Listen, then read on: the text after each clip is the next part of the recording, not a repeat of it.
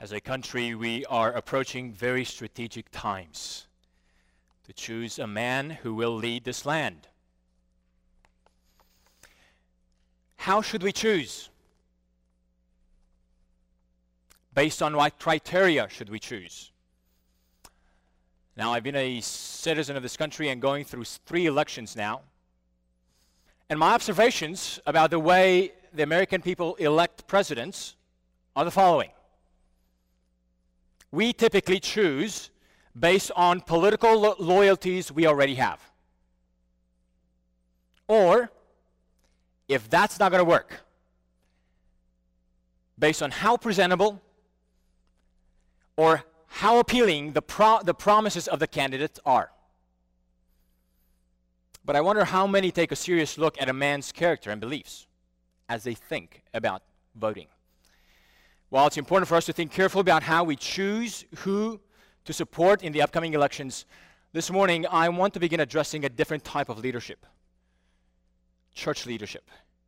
How do we choose it? Who should lead the church? Is it those who are loyal to our views? Is it those who belong to our party? Is it those who have been successful in the past in growing the church? Is it those who make lots of promises of what changes they will do if they are chosen, or lack of changes if they're chosen? Is it those who are well known in the community? Who should lead the church? Now, please understand, I'm not talking here about choosing a new pastor. This choir did not come here to take me home to Romania. I have no plans of going anywhere. And unless the Lord makes clear that He's giving me another assignment, I am committed to the work God has entrusted to me in this place. But don't think the sermon is just for pastor search committees. It is for all of us to help us think through the notion of who should be the spiritual leaders of the church. Now, we are in Sermon 7 of our series through 1 Timothy, a series of sermons entitled, God's House, God's Rules. Because the church is God's house, He gets to make the rules. We are members of His house.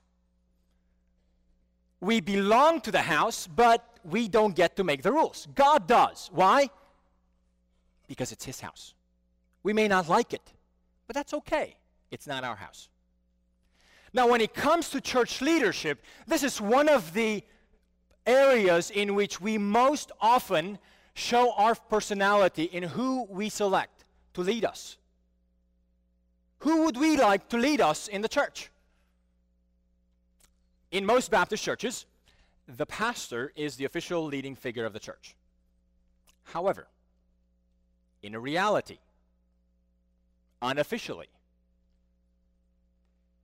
what happens in most Baptist churches is that the deacon body is a second governing body, creating a checks and balances for the pastor and the deacon body.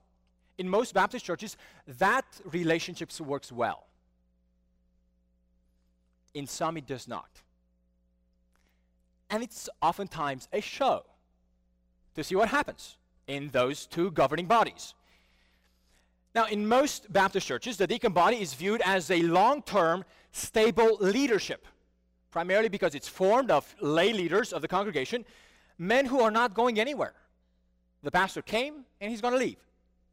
But typically, the lay leaders are those who form typically deacon bodies. They are here to stay. They provide the stability, long-term leadership of the church. Now, some churches may not like the notion of deacon bodies serving with that kind of spiritual leadership role. So they think about another category. They call it church council. So deacons serve, and then it's a pastor and the church council who lead the church. Friends, reality is that both of these labels are unfaithful in providing the clear scriptural description of who should lead the church. They're not very good labels for those who ought to call and lead the church spiritually. And yet, I believe that Scripture strongly supports a plurality of spiritual leadership in every local church. I actually think if I were to compare between the two aspects and options, I think it would be better to have the presence of a plurality of spiritual leaders, even though the labels might be wrong. Now, in the long run, correcting these labels would be very advisable and healthy. But I do think that God has gifted every church with spiritual leadership. And while the pastor is the official leader, there are other lay spiritual leaders in the congregation that provide the long-term stability for that church. So if the church is to be led not just by the vocational pastor, but by a plurality of spiritual leaders, no matter what we call them, we'll talk about that later, both vocational and lay leaders from the congregation, how should we look up for these men? Who's suited to lead in this role? Well, today we are talking about church leadership tryouts. That's the subject of my sermon this morning, Church Leadership Tryouts, Part 1. I encourage you to open Scripture to the book of 1 Timothy chapter 3. We are on Sermon 7 in the series. Because it's the first time in my pastorate here that I am addressing you about issues related to church leadership, I felt compelled to split this sermon again for the second time in two parts. So that today we will merely introduce a topic and then delve into each of these qualifications next week. Let's look at the word of the Lord for us, for His church, as we think clearly about who should lead the church. 1 Timothy chapter 3. If you're having one of the Bibles provided in the pew, you may find this passage on page 1029. Here's a trustworthy saying.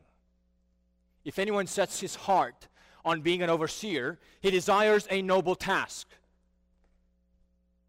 Now, an overseer must be above reproach, the husband of one wife, temperate, self-controlled, respectable, hospitable, able to teach, not given to drunkenness, not violent but gentle, not quarrelsome but a lover of money. He must manage his own family well and see that his children obey him with proper respect. If anyone does not know how to manage his own family, how can he take care of God's church? He must not be a recent convert, or he may become conceited and fall under the same judgment as the devil. He must also have a good reputation with outsiders, so that he will not fall into disgrace and into the devil's trap. This was the word of the Lord for us this morning. Let's submit to it. Let's ask God to speak to us, to His church. Let's bow our heads in prayer. Father, you reign. Everything is subjected to you. And this morning we pray and desire that even this word that we have heard in our ears would penetrate, would encourage, would correct, would rebuke. Father, we desire to adopt a biblical version of what it means to lead your church. And Father, we submit ourselves to you and ask through the Holy Spirit that you would speak to each and every one of our hearts. Amen. Well, last week we saw how our submission to God is rooted in worship. According to the Bible, worship, or worship of God, is to submit to God. Yet submission to God always takes on concrete, actual acts of submission to God's agents. We may be okay with the notion of submitting to God as long as no human beings interfere in that process. But guess what? God loves to make our submission to Him very concrete, very real life situations, so that God puts agents of authority in our lives to which we must submit. And our worship and submission to God is reflected by the nature and the way we actually submit to these physical agents. So God puts the government over us. And the way we submit to the government is a reflection of whether or not we actually submit to God, assuming that the government does not ask us to do stuff against God's word. God also puts parents to be agents of authority in the lives of children. Children, you worship God, you submit to God to the degree that you submit to your parents. God made husbands to be the authority figure for the wives. And God made men to be the spiritual leaders of the churches, even over women. Now, we may not like that. If you have a hard time with this concept, if this is new to you this morning, if you're a visitor and you're checking us out for the first time and this is just brand new, it may scare you off. I encourage you, go back to last week's sermon. It's on the web. You may find out I explain very carefully why the notion of submitting to certain physical authority figures is a way that we actually show our worship of God. But this morning, I want to talk about how we should submit to the spiritual leadership of the church. Ladies, I want to speak to you something about last week, something I mentioned in passing. I mentioned last week that it's not simply that God set up the authority structures in the church in a way that he limits you from those authority structures, but he also limits a bunch of other men. Don't think that this is just a gender issue. It is that, but it's way more than that. In God's wisdom, he had limited the role of spiritual authority to be held not by women, nor by men in general, but by a subset of men, namely by spiritual men. So the entire church would discover the beauty of submitting to God and worshiping God by submitting to the spiritual leadership that God places in every church. Friends, the greatest responsibility each local church has is to identify who are the men whom God has called to provide the spiritual leadership for that church. And once they have been affirmed, the church is called to follow. So the question is, who qualifies for leading the church spiritually? How should a church think about selecting its spiritual leaders? Well, I'll talk about 3 brief points today.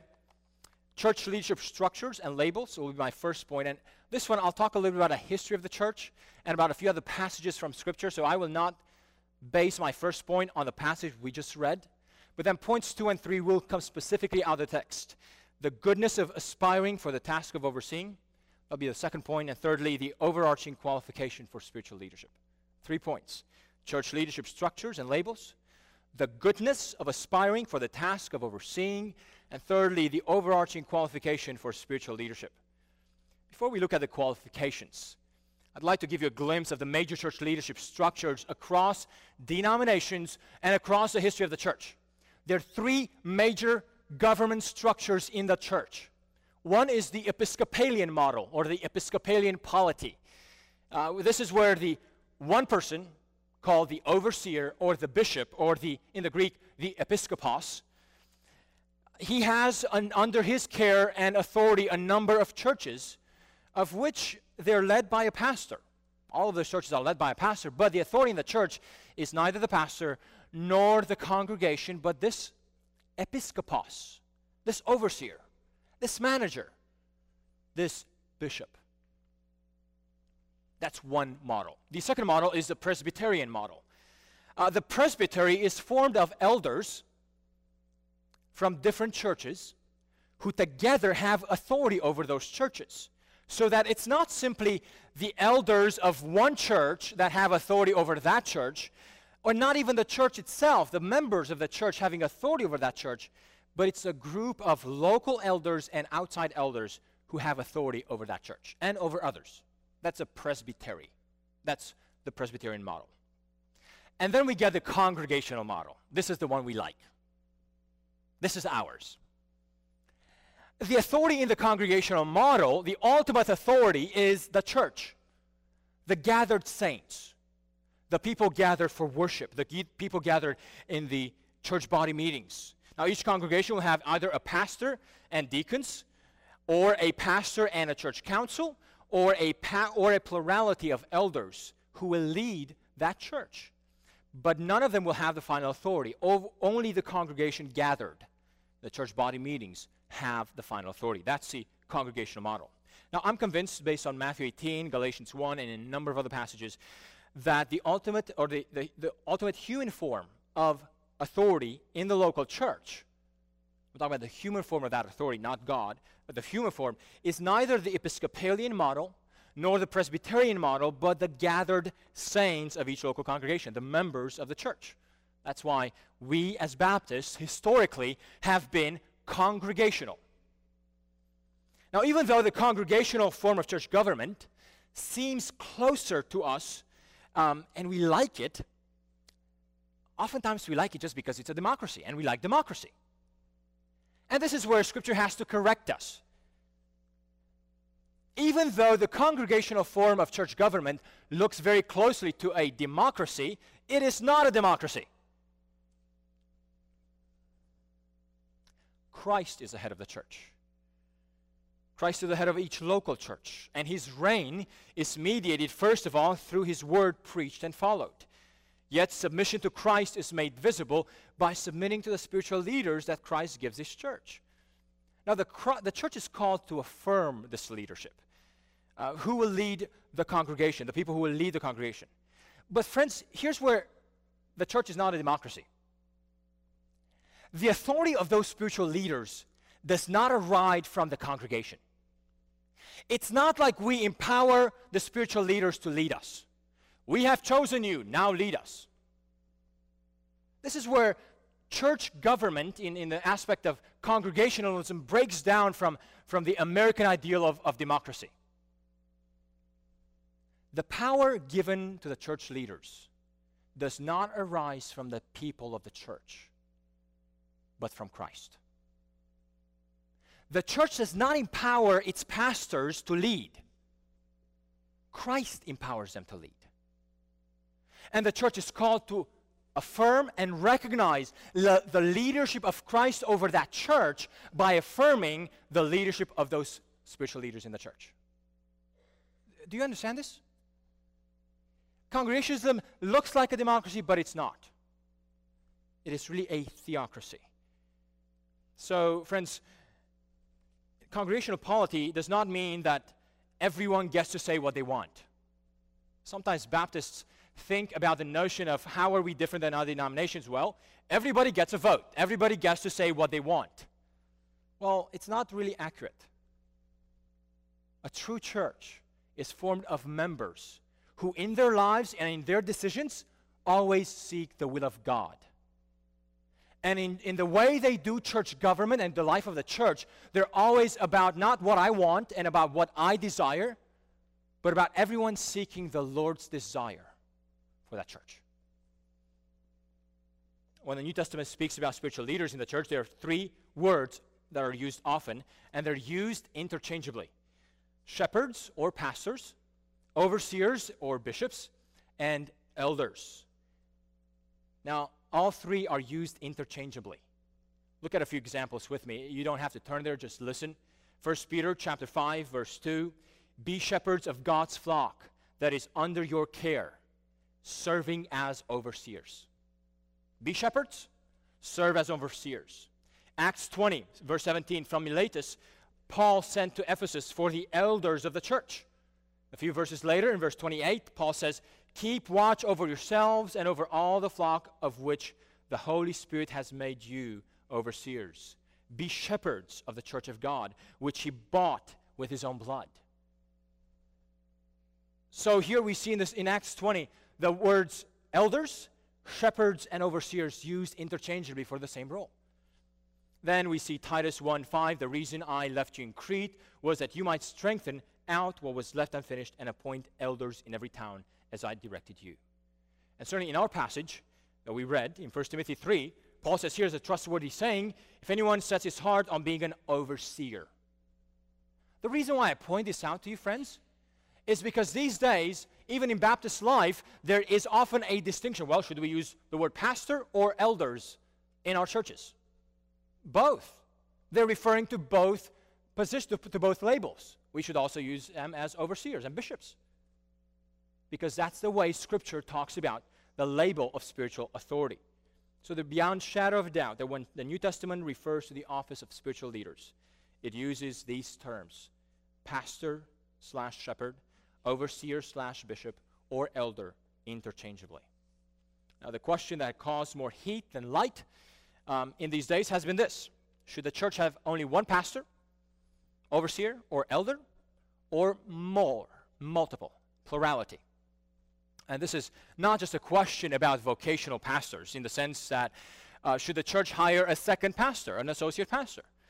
The New Testament attests to the practice of a church having a plurality of spiritual leaders who work together in shepherding the church.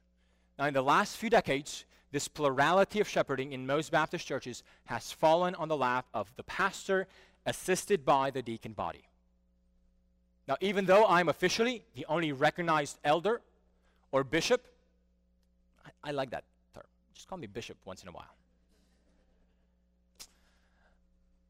Unofficially, the deacons have helped me in that role tremendously by providing the spiritual leadership for our church. Now, here's why you, as members of the church, and even if you're a visitor, why you need to listen and hear this message today and tomorrow, and next week, and in the next few weeks. Even though you may not be a deacon, even though you may not be an overseer, even though you may never aspire to be one. We are at a stage in the life of our church when we need to ask God to reveal to us who are some of the men that would step up to lead us spiritually. The deacons and I are working through that, and we pray that God would raise up more men in our deacon body. Now, I'm not talking here about just hiring an associate pastor, but lay shepherds who are already part of the congregation.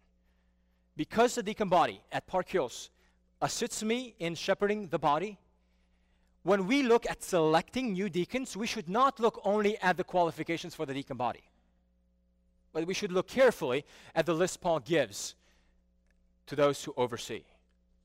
Friends, the ability of the congregation to recognize who are its spiritual leaders is an incredibly important ability. As a matter of fact, let me ask you, do you know how to recognize spiritual maturity in others?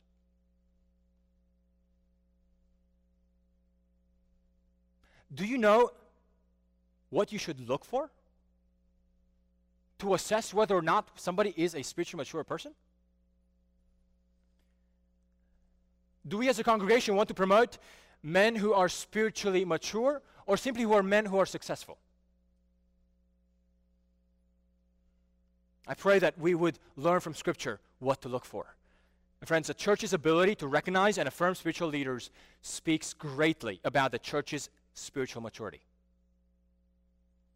Look at the leaders they appoint, and you can get a sense of the kind of spiritual level that exists in that church. Having looked at the overall leadership structure and labels, I want to look briefly at the goodness of aspiring for the task of overseeing. The goodness of aspiring for the task of overseeing. Look at verse 1. Paul says, here's a trustworthy saying. And this is the second time in this passage when this phrase shows up. Earlier in 1 Timothy chapter 1, verse 15, Paul gave a summary of the gospel. And he said, here is a trustworthy saying. This phrase will appear 3 more times in the pastoral letters. It was an important phrase. It gave the indication that Paul is going to say something very important. Listen up. The second time he does it, he says the following: if anyone sets his heart on being an overseer, he desires a noble task. Now, the Greek literally means he desires a good work. First of all, please do not assume that Paul is talking here about vocational ministry. Desiring to be an overseer does not mean that now a person is willing to leave their career in order to work for the church. Being or becoming an overseer in the church of God is not about changing employment. It goes way deeper than that. Second, please do not assume of this overseer position as a high position in the corporate ladder of the church life, so that becoming an overseer is like getting a promotion. We should not think of that. The ESV interprets this text as if anyone aspires to the office of overseer. While it's true that the role of overseer is developed into an authoritative spiritual role, it is also true that aspiring to be an overseer is not about aspiring for a position or for the office. I'm running for office. Or for a status. It is more about desiring or aspiring to do the work of overseeing. I want to clarify this because we have so misconstrued the notion of church offices as if they are a status we reach, like getting and reaching silver medallion status or gold medallion status or platinum status at American Express. Friends, occasionally I hear Christians talk about the church offices as if it's reaching a status which they want to aspire to get so that no matter where they move, they take that status with them. I had a friend a few years ago. He was thinking about moving from one city to another. And he really was hoping that the church would ordain him before he left. I said, why? Well, because I want to be ordained. Ordained for what? You're leaving. Oftentimes we think about getting the status. And the work of the overseer is not about a status. It's not about an office. It is about the work of actually overseeing, spiritual oversight. The text tells us that desiring to be an overseer is good. It is not because, it doesn't tell us why it's good. Definitely it's not because it makes you be the boss. It's definitely not because it gives you the final word. It's definitely not because it makes you be in charge. Those are worldly ways why we would desire to be an overseer. The reason why we should desire and we should aspire for doing the work of overseeing is because it's about watching out for people's spiritual health. That's the work of overseeing. That's why it's noble, because it encourages us, it gives us a challenge to actually watch over one another and make sure that we're healthy spiritually. That's why it's a noble work. Now, part of overseeing is also to fight against false teaching, to fight against false teachers who compromise the gospel. This is hard work. This is painful work. Part of overseeing is sitting in pastor and deacon meetings and talking about a member who is consistently living in open disobedience to God's word. And we pray and ask for ways in which how can we as leadership of the church care for that sheep so that sheep would not stay in stubborn, unrepentant sin, but we would seek to come and heal and discipline and correct and try to restore that sheep. That's part of what we do here at Park Hills. It's a significant part of what the church leadership does here. We care, we watch over you, over the spiritual journey that you engage in. And when we see traps coming your way, we try to help you avoid them, try to help you see that you're in one and get out of it. That's why it's noble work, because we watch over the spiritual health of one another. Another reason why it's a noble work is not given in this passage, it's given somewhere else in 1 Peter chapter 2, verse 22 to 25. And actually this reason is so beautiful because it connects us to what's happening right here with the Lord's Supper. Peter says, He, Christ, committed no sin, and no deceit was found in his mouth. When they hurled their insults at him, he did not retaliate. When he suffered, he made no threats. Instead, he entrusted himself to him who judges justly. He himself bore our sins in his body on the tree, so that we might die to sins and live for righteousness. By his wounds you have been healed. For you were like sheep going astray, but now you have returned to the shepherd and overseer of your souls. The second reason why overseeing is a noble task is because Christ, our shepherd, he is himself our overseer. Christ has defined for us the role of overseeing for our souls, and he has entrusted that role of overseeing to faithful men who would shepherd God's flock. Friends, I will let for next week to really get into the qualifications of what it means to qualify for this role of overseeing. But I want us to pause and reflect. I want us to pause and reflect this morning at the great reality, the great opportunity, the great wisdom of God who has set up overseers in the church to be physical, concrete, real people who actually would exercise the authority of God in the life of the congregation. Not because the authority is in them as people, not because the authority is even in their position, but because the authority is a delegated authority of Christ who has empowered these people to lead the congregation and to shepherd them. Friends, Park Hills Baptist Church, as we think and pray that God would raise up godly leaders to lead our congregation, I pray, I ask, I challenge you. Let's think not simply through issues like who is the most faithful in what he does, and we need to reward him. Oftentimes I've heard people choose people to offices of leadership because they've been so faithful and they sort of need to be rewarded for it. Folks, being challenged and being affirmed and selected for church leadership is not about getting a reward. It's about getting a job. It's about getting a task, an important task. Others think about appointing people in the church leadership positions who have certain skills. And if they have certain skills, they must qualify to lead certain things in the life of the church. That is so unbiblical, friends.